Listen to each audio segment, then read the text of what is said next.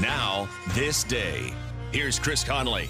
This is the one mean part in an otherwise very happy movie on this day, December 13th.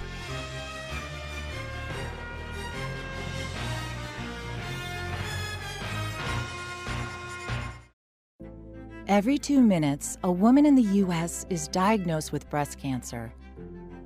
And in that split second, her life changes forever.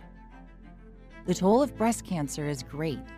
The need to support those who are battling the disease today is even greater. We're fighting alongside patients because we know one moment can change a lifetime.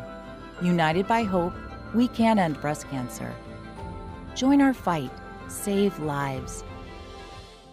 The part is an elderly chairman at a historic bank in London. Mr. Dawes Sr. grabs a coin from a young boy, telling him to invest his money in the bank. But the boy wants to spend it on breadcrumbs to feed the pigeons on the steps of the cathedral across the street.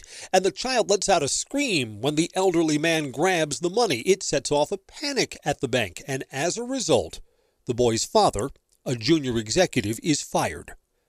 The story has a happy ending. Mr. Dawes Sr. dies of a heart attack. The boy's father is quickly hired back and joins the board of directors.